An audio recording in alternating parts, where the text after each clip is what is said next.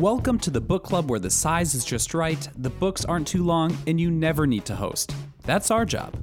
We bring best-selling and award-winning writers of every genre to Twin Cities metro area libraries to share their stories, discuss their work, and answer those burning questions you've always wanted to ask your favorite authors.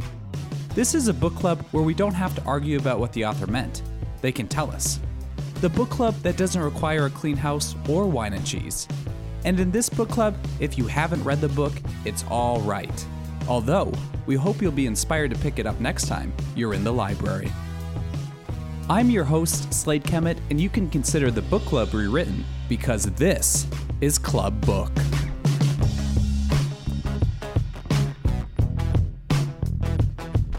Club Book is made possible by Minnesota's Arts and Cultural Heritage Fund, MELSA, and Library Strategies.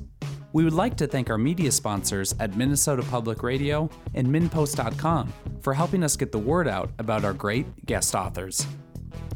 This podcast features Ingrid Rojas Contreras at Dakota County Library, Wentworth. Colombian-born Ingrid Rojas Contreras is author of Fruit of the Drunken Tree, one of 2018's breakout fiction debuts.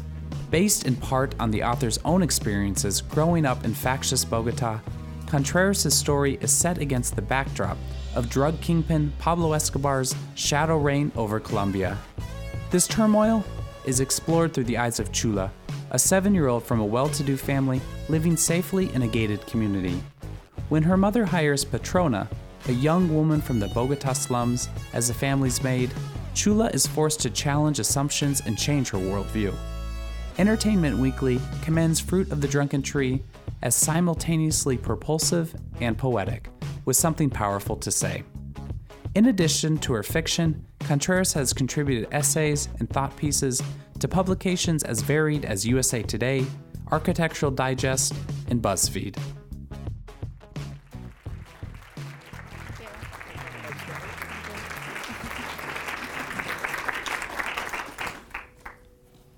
Hello. Thank you so much for coming. I'm so excited to be visiting. Do people know what TikTok is?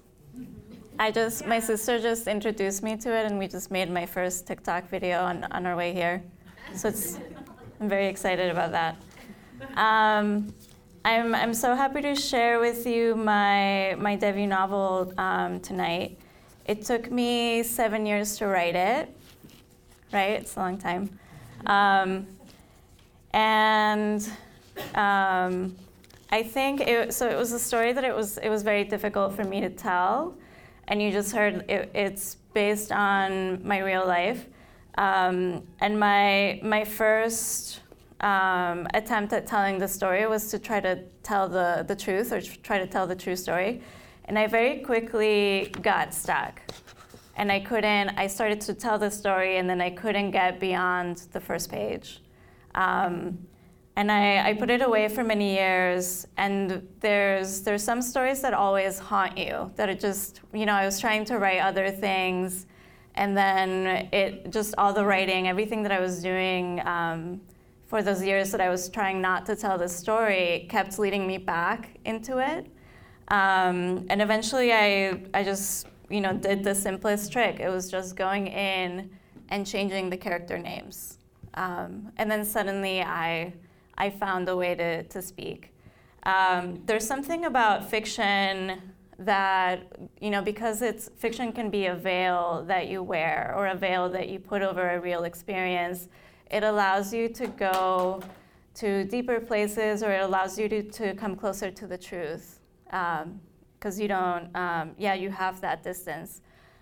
So it provided me with that distance. I came to the US in 2002, and I just became a citizen last year.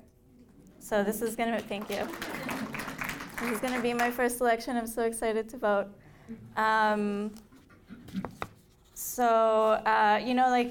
Coming to the US as a new immigrant, I was always surrounded by just going into the immigrant communities, and was really fascinated by the way when we come to a new place and we start to make a new life, all the different reactions that there are to that. So there's some people that really want to just begin anew and are not interested in any kind of reminiscence of what happened.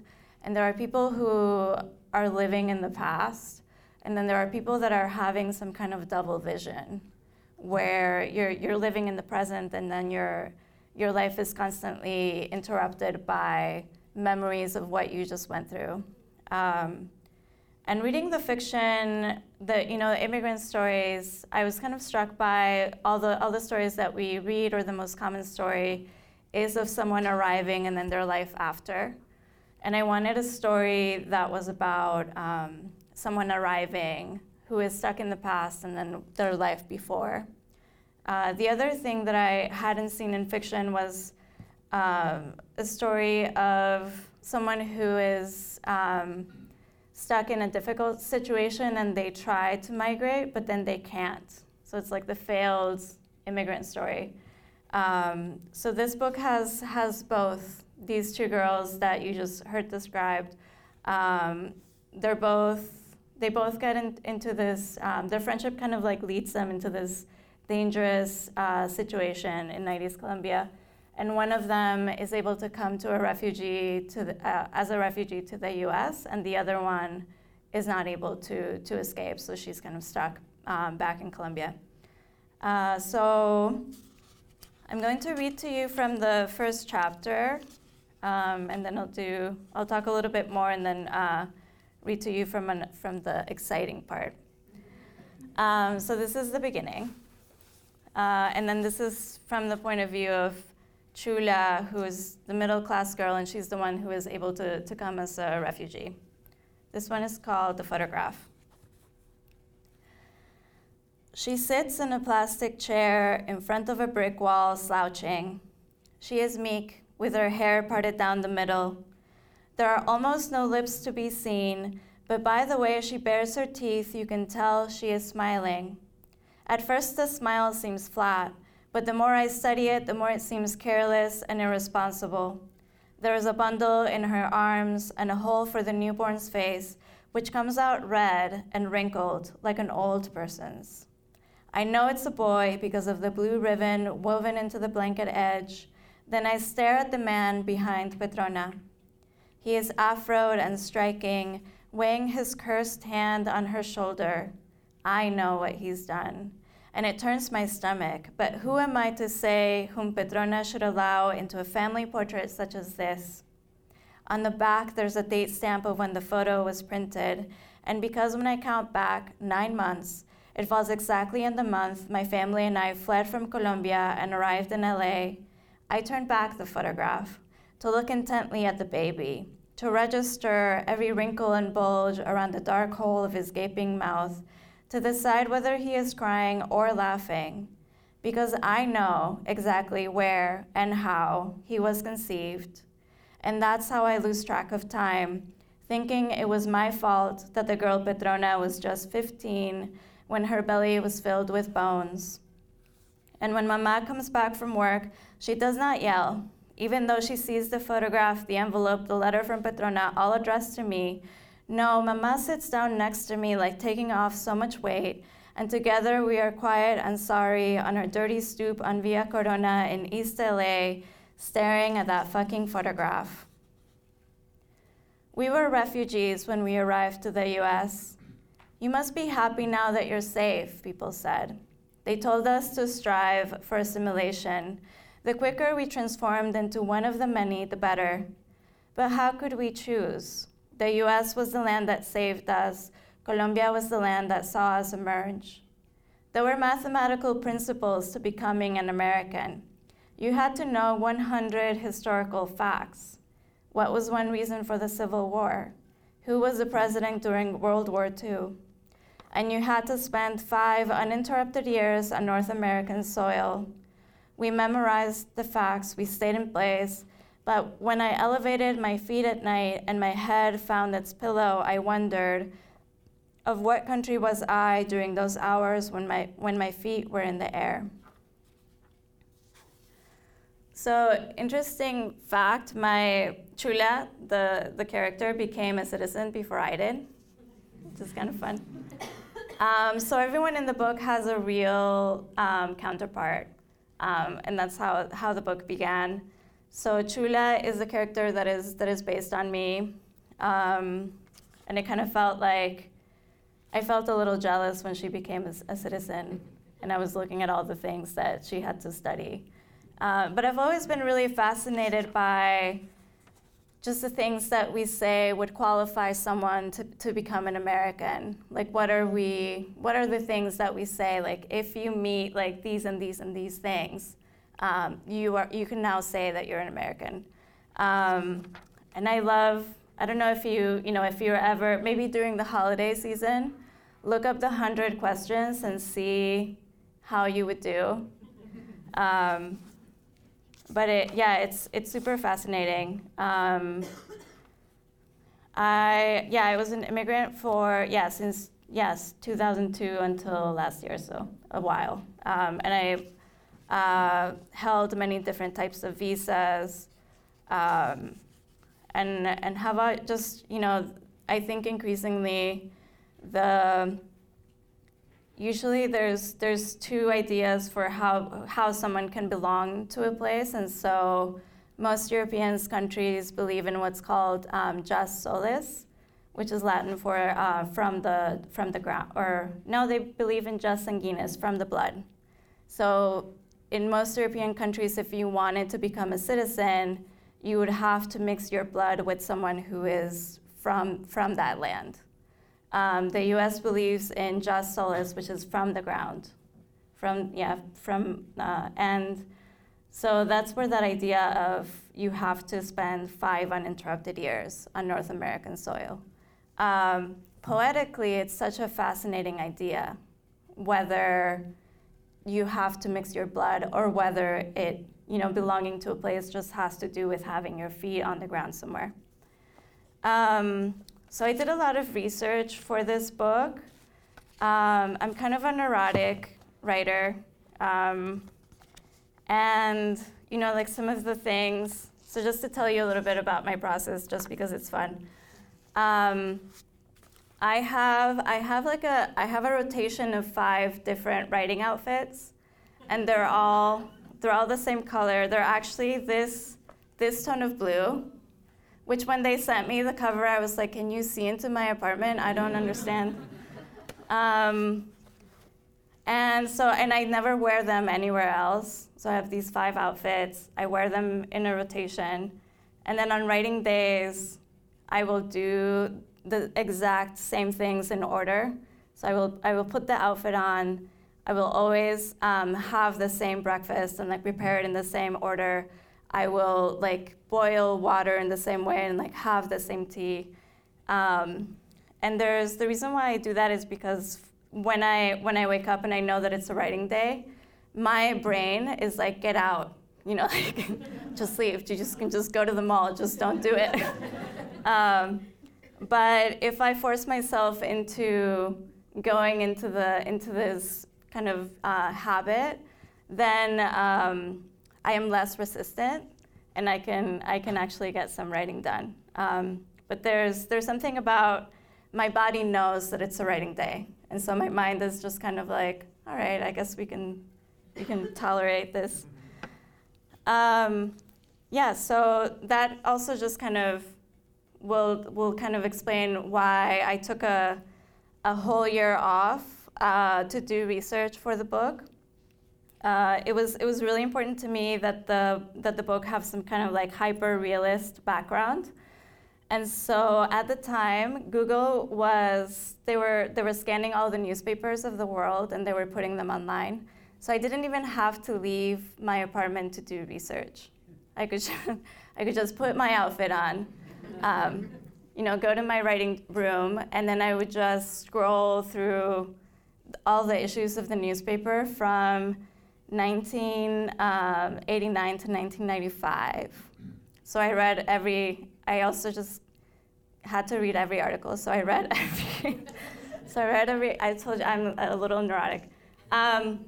And so aside from that, so it was just this large amount of research. And I was reading the newspapers as if I was reading a novel. And I was trying to look for that kind of story arc, but with history. And then I read like 7 books on Pablo Escobar because he was such a central part of that time. And you would think that I would be satisfied having done all that. I was not. What I did next was I went to, there's like a weather database, a historical weather database. And then I clicked through every day of the novel just so that I could get a sense of what the weather was like. And after, having done all that, I was like, okay, I finally know everything that there is to know. Like, there isn't anything that I've missed. And then I kind of, because the point of view are these young girls, I was really interested in how children can perceive these kind of like large, traumatic, historical situations. And Chula is younger, she's like the younger character. And so she's always misinterpreting what's going on, which is fun. But it also makes it more dangerous, which is not fun. So I'm gonna read to you, I just lost my page. This is about a third of the way in. So this is also from Chula. This chapter is called The Hour of the Fog. All day we waited for Papa. Mama yelled he was on his way, stop asking. I turned on the television. Everything on the television was about Pablo Escobar. There was a banner of text running at the bottom of the screen. Breaking news, the biggest manhunt in history. We turned up the volume to hear over the hail. A reporter was saying Pablo Escobar had escaped and that he had not been in a high-security prison as the government wanted the country to believe, but he had been living in a high-security mansion. He's free. He can come to Bogota, I said. Chula, hold on a minute. I'm trying to listen, Mama said. Every channel on the television was showing specials.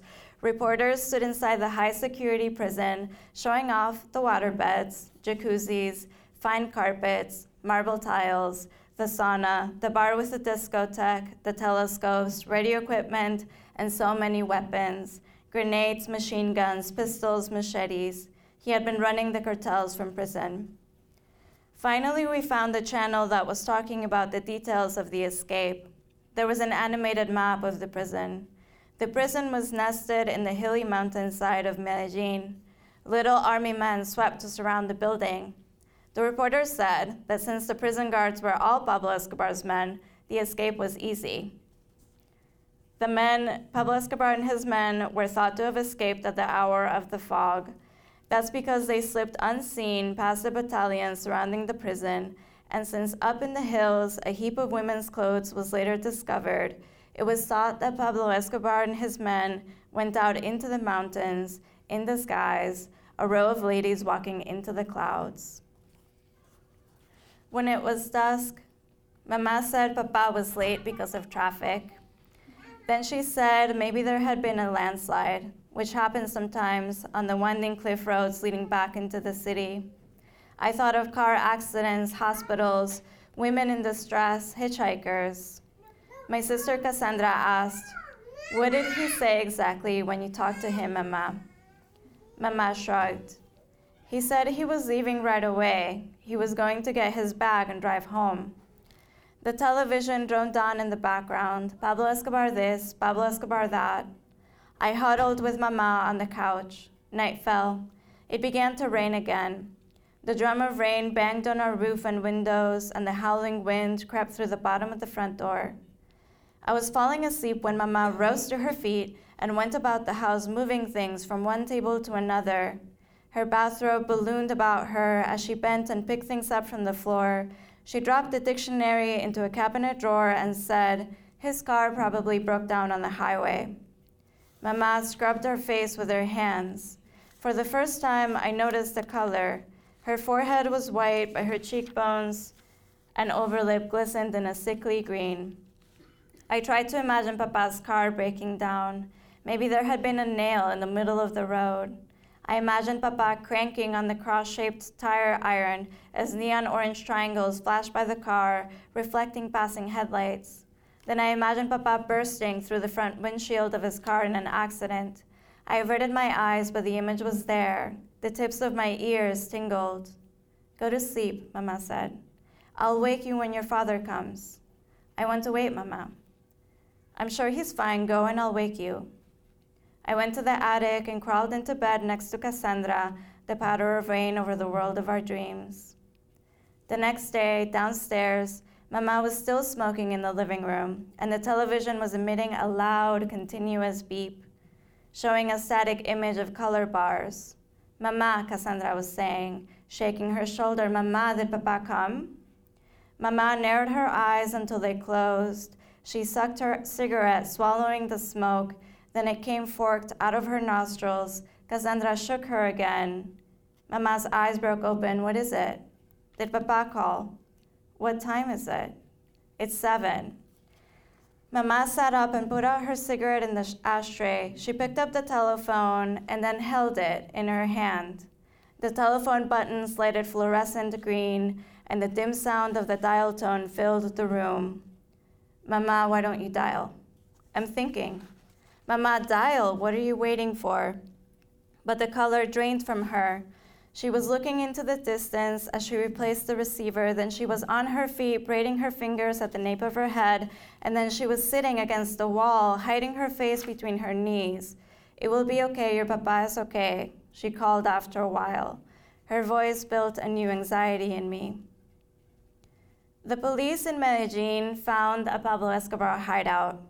The reporter was standing fully dressed in the shower, showing how a young cop, who for no reason wondered whether the apartment bought with laundered money had running water, had turned the shower knob. What happened next was that the shower wall swung out like a door, and there below a few steps was a small apartment. The reporter motioned for the cameras to come in. He flicked on a switch. Everything was in disarray. There was a bed.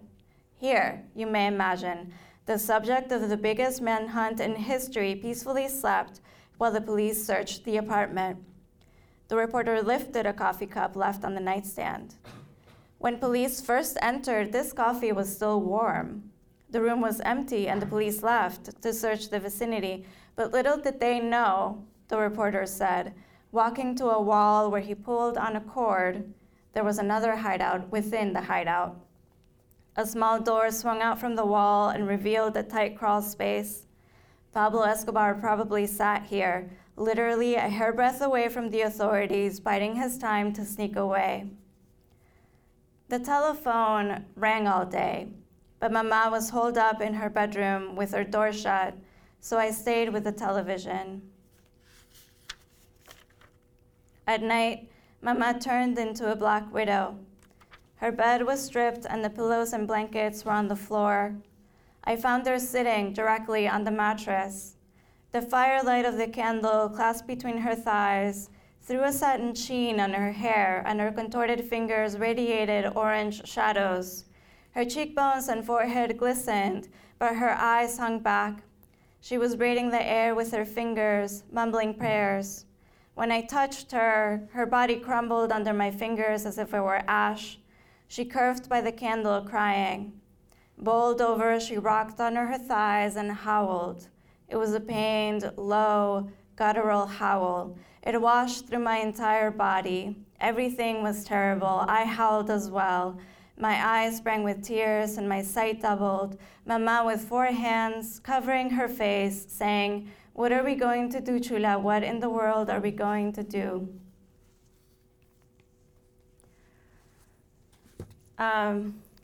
So there were many parts in the book that were very intense, to write. I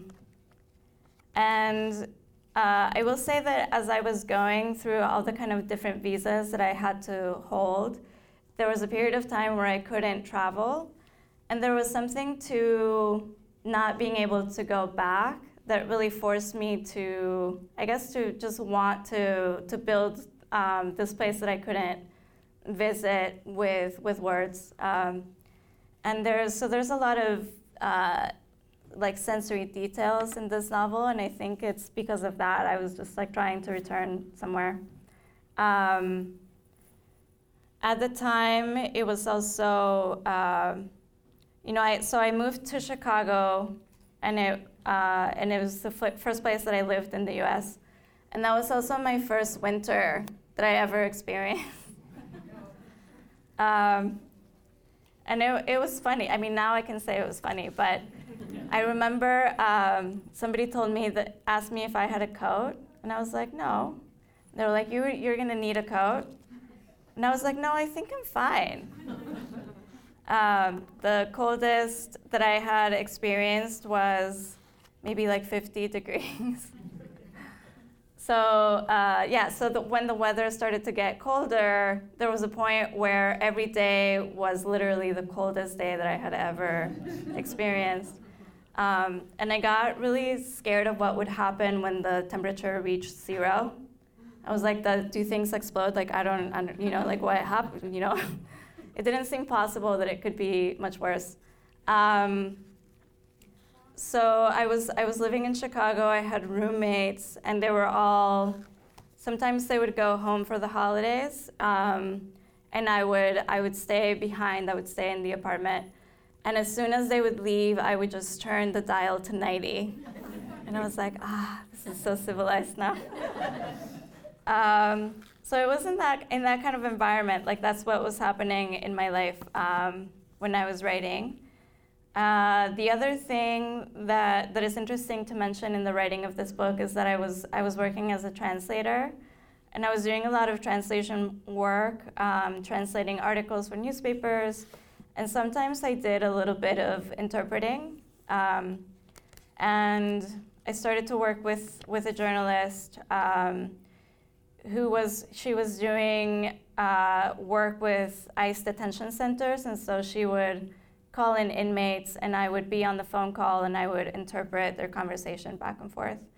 And interpreting is super interesting, and it seems like something that your brain shouldn't be able to do, because you hear one language, and then you hear it, you translate automatically, you speak in the other language, you tune yourself out, listen again, and then translate again, and then continue to speak. So it just seems like you shouldn't be able to do this.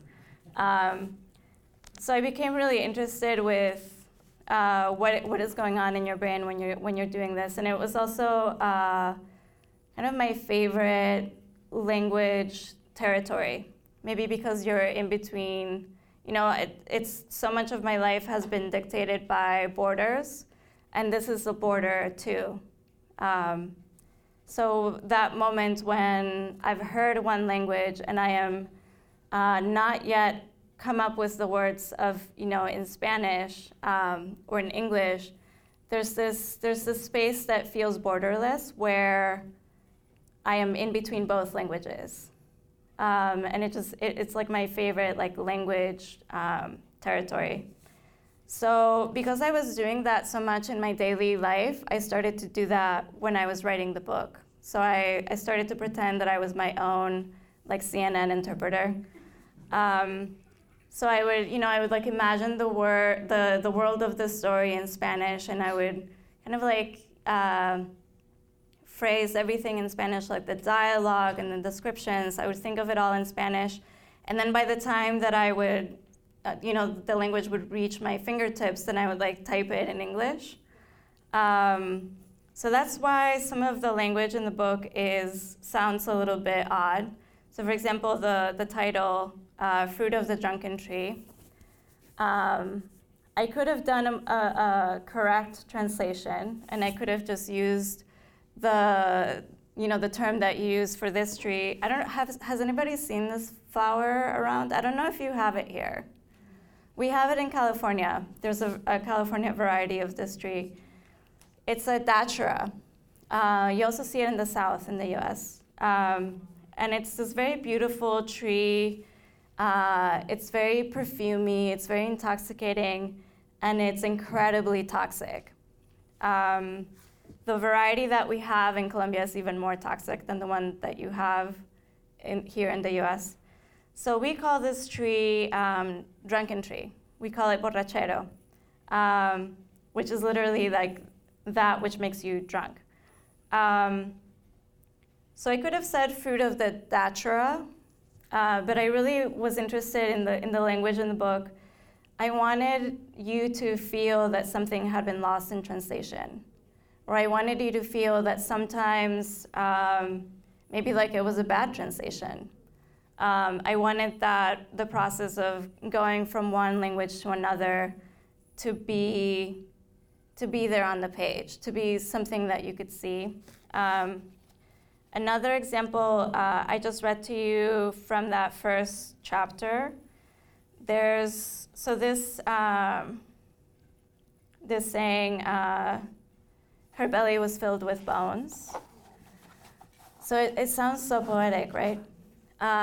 It's a Colombian saying, and it's specifically like when if a woman, like if there's a pregnancy that's there's something like a little wrong, like maybe if someone gets impregnated against their will, you say like their belly was filled with bones.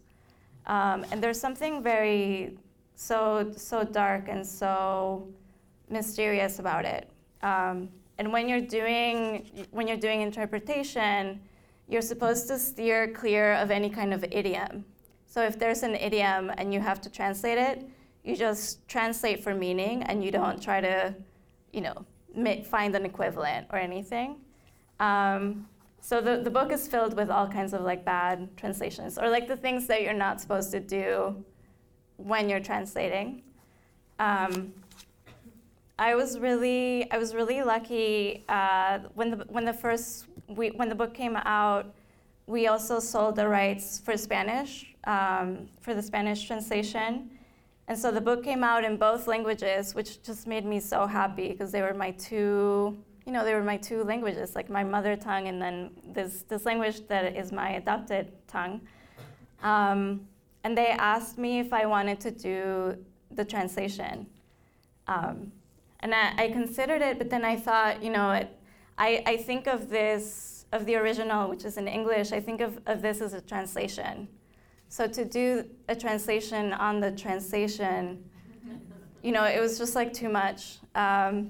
So they hired someone else to do it, a Mexican translator. His name is Guillermo Arreola, and he was kind enough to let me go in and make it more Colombian, because our Spanish is so different. But I've read the novel so many times in English that when I was reading the Spanish translation, as soon as I started to read, I heard the English version in my head. And so I couldn't actually even read what he had done. Eventually, I had to turn on the radio to distract half of my brain so that I could read the Spanish. And then it worked. It's so fascinating for me to read the Spanish version, because sometimes it feels like I'm listening into that kind of creative, like first, the origin of the story. So I've also been doing quite a bit of traveling, and I got to go to Colombia to the book festival there. And the book there, so the book here is considered like an immigrant story, and the book there is considered to be a novel written in exile. So it's interesting to be in the middle of the two conversations. I'm going to read to you a little bit from Petrona. She's the girl. So in Colombia we have a lot of internally displaced people, and we've had, violence for a long time. That's either from guerrilla groups or paramilitary groups, and so it happens that a lot of people who have farmland kind of end up being in the crossfire of violence, and they end up having to leave their homes. So Petrona is someone whose family went through that, and she's very young. And yet she's the only person that can be the breadwinner for her family. In Boyacá, we had a plot of vegetables and some cows. My older brothers killed rabbits, and I roasted them. Mami kept us all in school and out of trouble, the farmhouse tidy, and the table full of harvested vegetables. In the hills, in Bogotá, we had no plot, and there were no animals to hunt. We got our food from the market. I made a small indoor fire to cook for us. I kept Mami comfortable in the only plastic chair we owned, and when the cooking was done, I boiled eucalyptus leaves to help with her asthma. But I was not good at watching children. The little ones skinned their knees under my watch. They bloodied their hair from throwing rocks. They got black eyes. Mami wanted to know what was I doing, her children falling apart under my watch. I tried to keep them clean. I kept a bowl of water in the corner and a rag to pass over their cheeks, but I often forgot to look at them, the little ones. The day I bled and stained our mattress, Mami had said, "You're a little woman now, marry or go to work." I did not have suitors. I knew women in the hills worked in cleaning. Mami said I had been doing housekeeping since I was 5. Cleaning for a rich family would be easy. Mami said I had to train my little sister Aurora so she could do the house chores.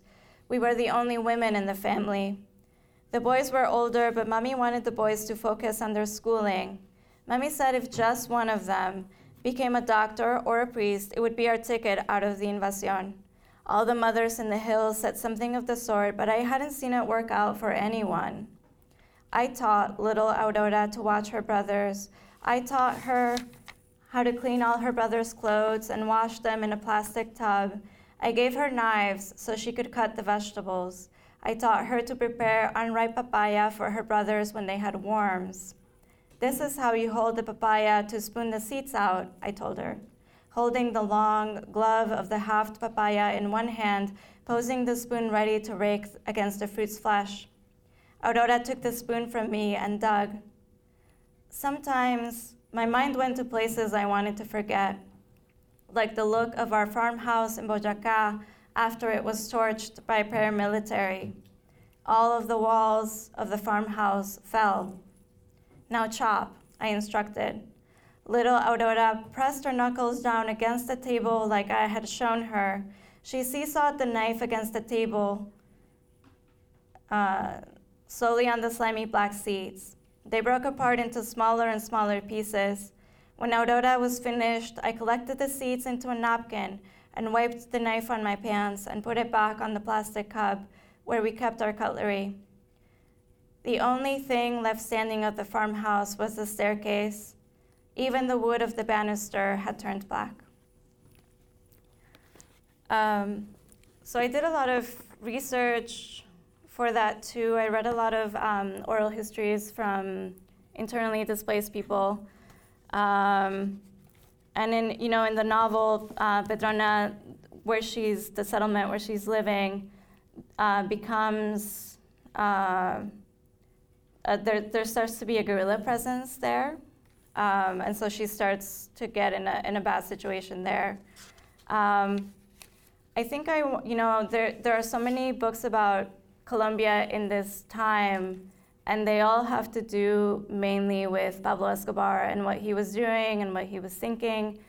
And I wanted to tell a story where the center of the book were victims and were girls, and what kind of things that they have to go through and what kinds of things that they have to survive, and how did, specifically being women and girls, how did that kind of limit their options. And among that, it's also like a friendship story between these two girls.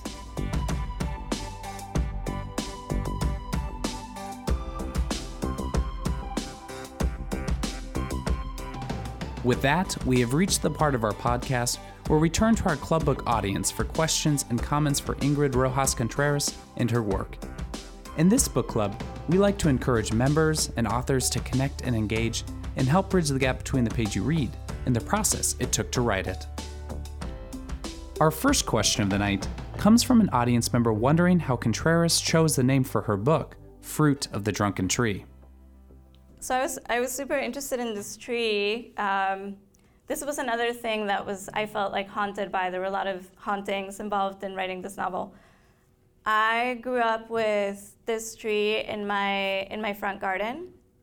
And so this tree is where they take the something in the tree they produce into a drug, and it's also where the date rape drug comes from. And so in Colombia, the drug is called burundanga, and it's kind of a zombie drug, and it's been used for many, many years. And it kind of inhibits your ability to make decisions. So you become highly suggestible to what somebody tells you to do.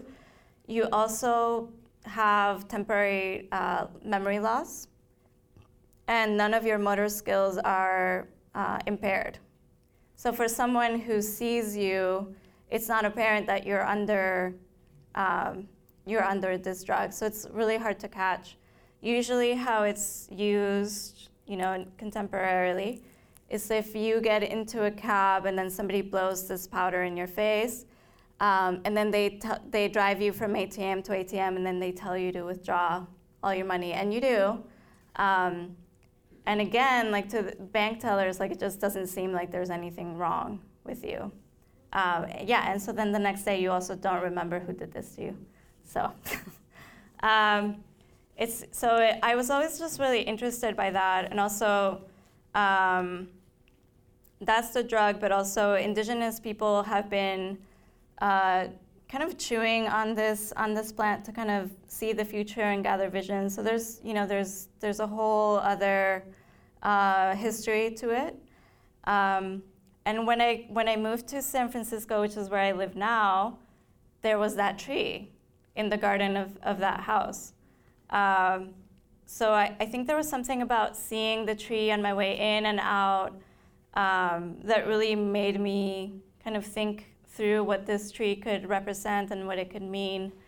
And what I eventually landed on was that it kind of made a parallel for me of what Colombia, the country, is like. It's just this very incredibly alluring, intoxicating, beautiful place. And yet it has like this darkness and this mystery and this danger running through it. And also there's a lot of themes about memory. Like when you cross a border, there's things that you choose to put down, and there's things that you choose to take with you. There's things that you choose to forget. And so one of the faculties of this tree of producing memory loss is something that I was also connecting to. So it just became this, connected to everything in the book, and I wanted to put it, front and center. This audience member asks how Contreras invented her characters and some of their motivations. Yeah, so there's Petrona falls in love with a boy. She's 15, so she's just trying to have a regular 15-year-old life where she just wants to be in love. So Gorrión is the person that she feels like super attracted to, and he's hiding a lot of things. He's the kind of person that has a connection to the guerrilla group that is in the territory where she's at. I was, one of the things that was really fascinating when I was reading newspapers and also doing interviews with Colombians who had been maybe victimized or victimizers in the conflict was that every story people didn't feel like they had a choice. So it always felt like you tried to do things the right way, and then slowly your options got to be less and less and less until you kind of were forced into doing making a horrible decision. So I think a lot of the characters in the book, Gorrión included, are people who don't see another way. I interviewed former guerrilla members for this book just because I wanted to know what that other point of view would be like. And the stories that I heard about how reasons why somebody may join were so different and surprising. So, like, you would assume, yeah, it's like political reasons, and like that's why you join, because they're communist allied people. But sometimes it would just be. I interviewed someone whose grandfather had been murdered by paramilitary. So his father had joined the guerrillas to avenge the death, and then he also joined the guerrillas to avenge the death of his grandfather. And then while he was serving under the guerrillas, one of his cousins was raped by a guerrilla member, and so then he switched to the paramilitary to avenge his.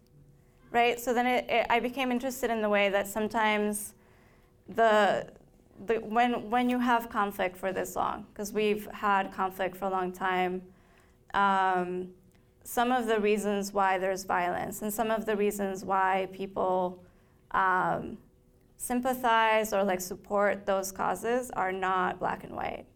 And so in this book, I was really interested in those gray areas.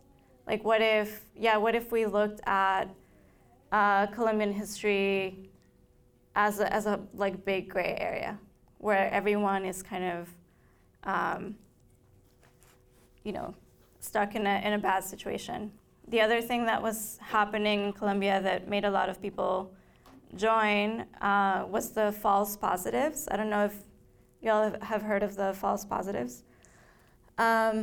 So the Colombian government had a quota. They wanted a death quota for guerrilla members, and they asked the army to meet the death quota. And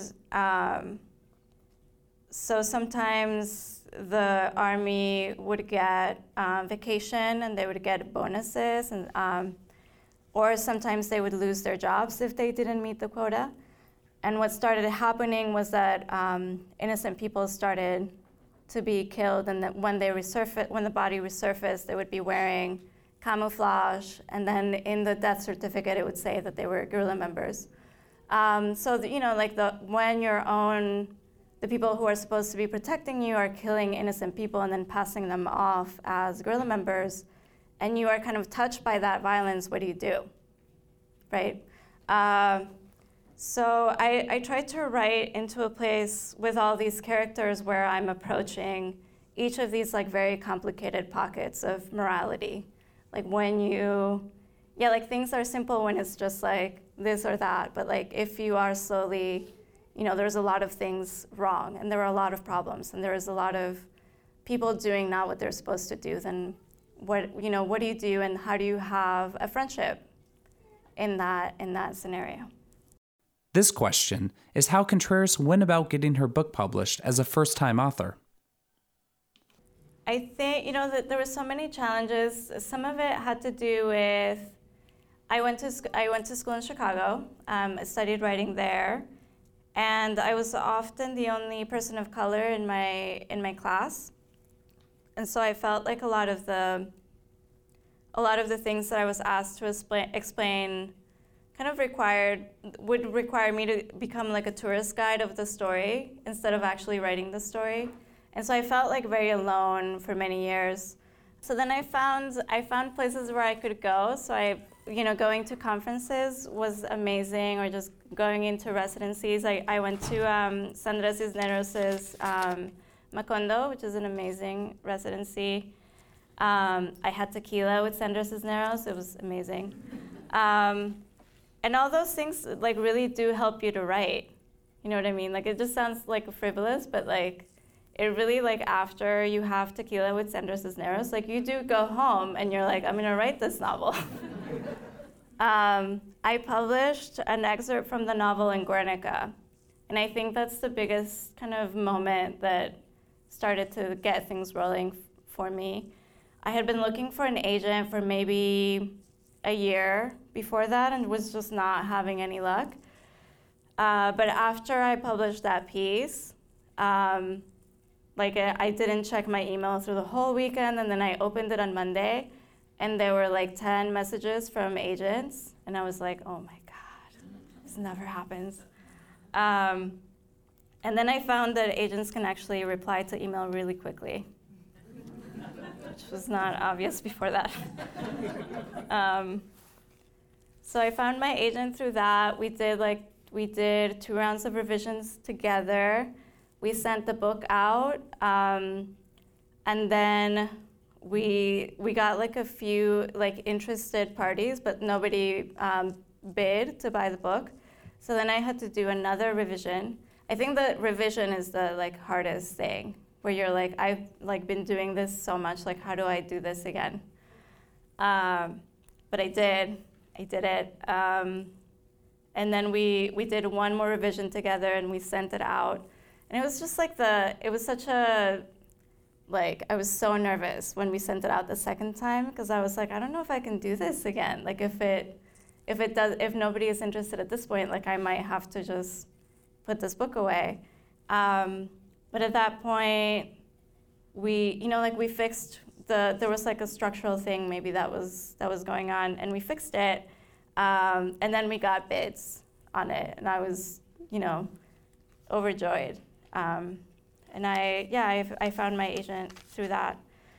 But I think it's true, like if you finding community, I think was the biggest thing for me, because it can be such a lonely, hard experience. But if you have someone who is kind of like cheering you on, or if you have someone with whom you can go and this is a trademarked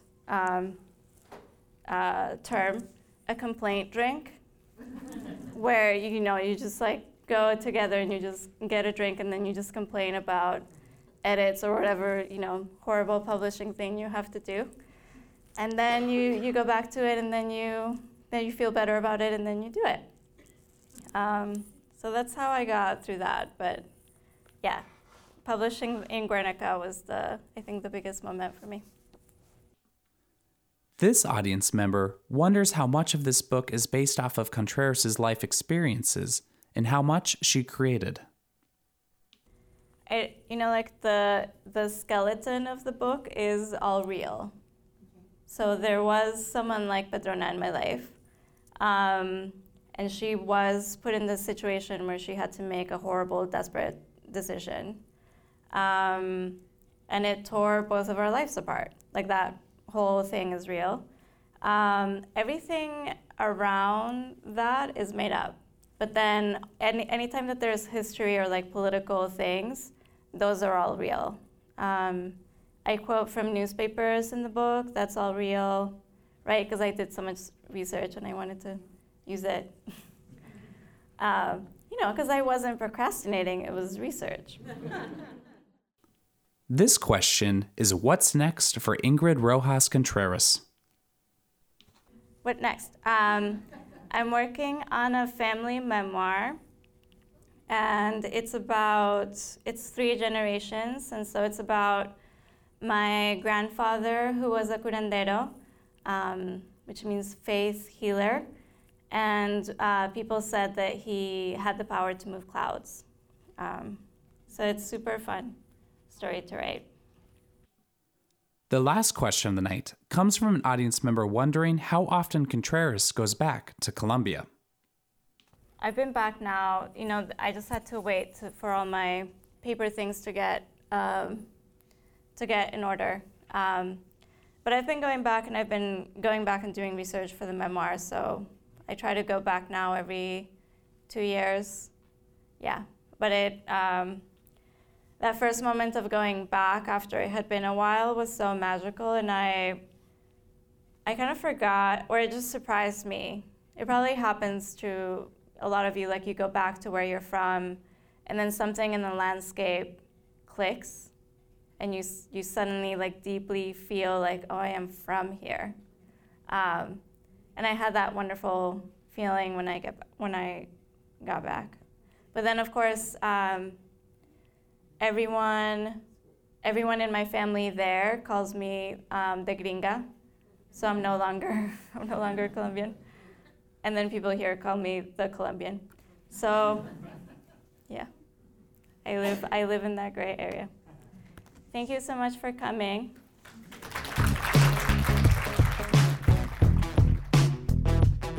That wraps up our Dakota County Library Wentworth event with Ingrid Rojas Contreras. Make sure to catch our next Club Book podcast with Brandon Hobson at Scott County Library, Prior Lake. National Book Award finalist Brandon Hobson is the author of 4 novels, including the critically acclaimed coming-of-age story, Where the Dead Sit Talking. Hobson's masterwork is informed by his own experiences as an enrolled member of the Cherokee Nation of Oklahoma. Visit us online at clubbook.org for details on past and present seasons, sign up for our e-newsletter, check out our calendar, and so much more. Stay up to date with all of our events at our Club Book Facebook page. If you're on Twitter, find us using the handle ClubBookMN. And if you enjoy these free Club Book events and podcasts, remember to share them with your friends. They just may too. Thanks again to all those who make Club Book possible, including MELSA, Library Strategies, and Minnesota's Arts and Cultural Heritage Fund. Our sponsors include MinnPost and Red Balloon Bookshop, where you can purchase all the books featured in Club Book. Finally, a very special thank you to all the libraries hosting events this season. That's it for Club Book, the coolest club in town. We'll see you at the library.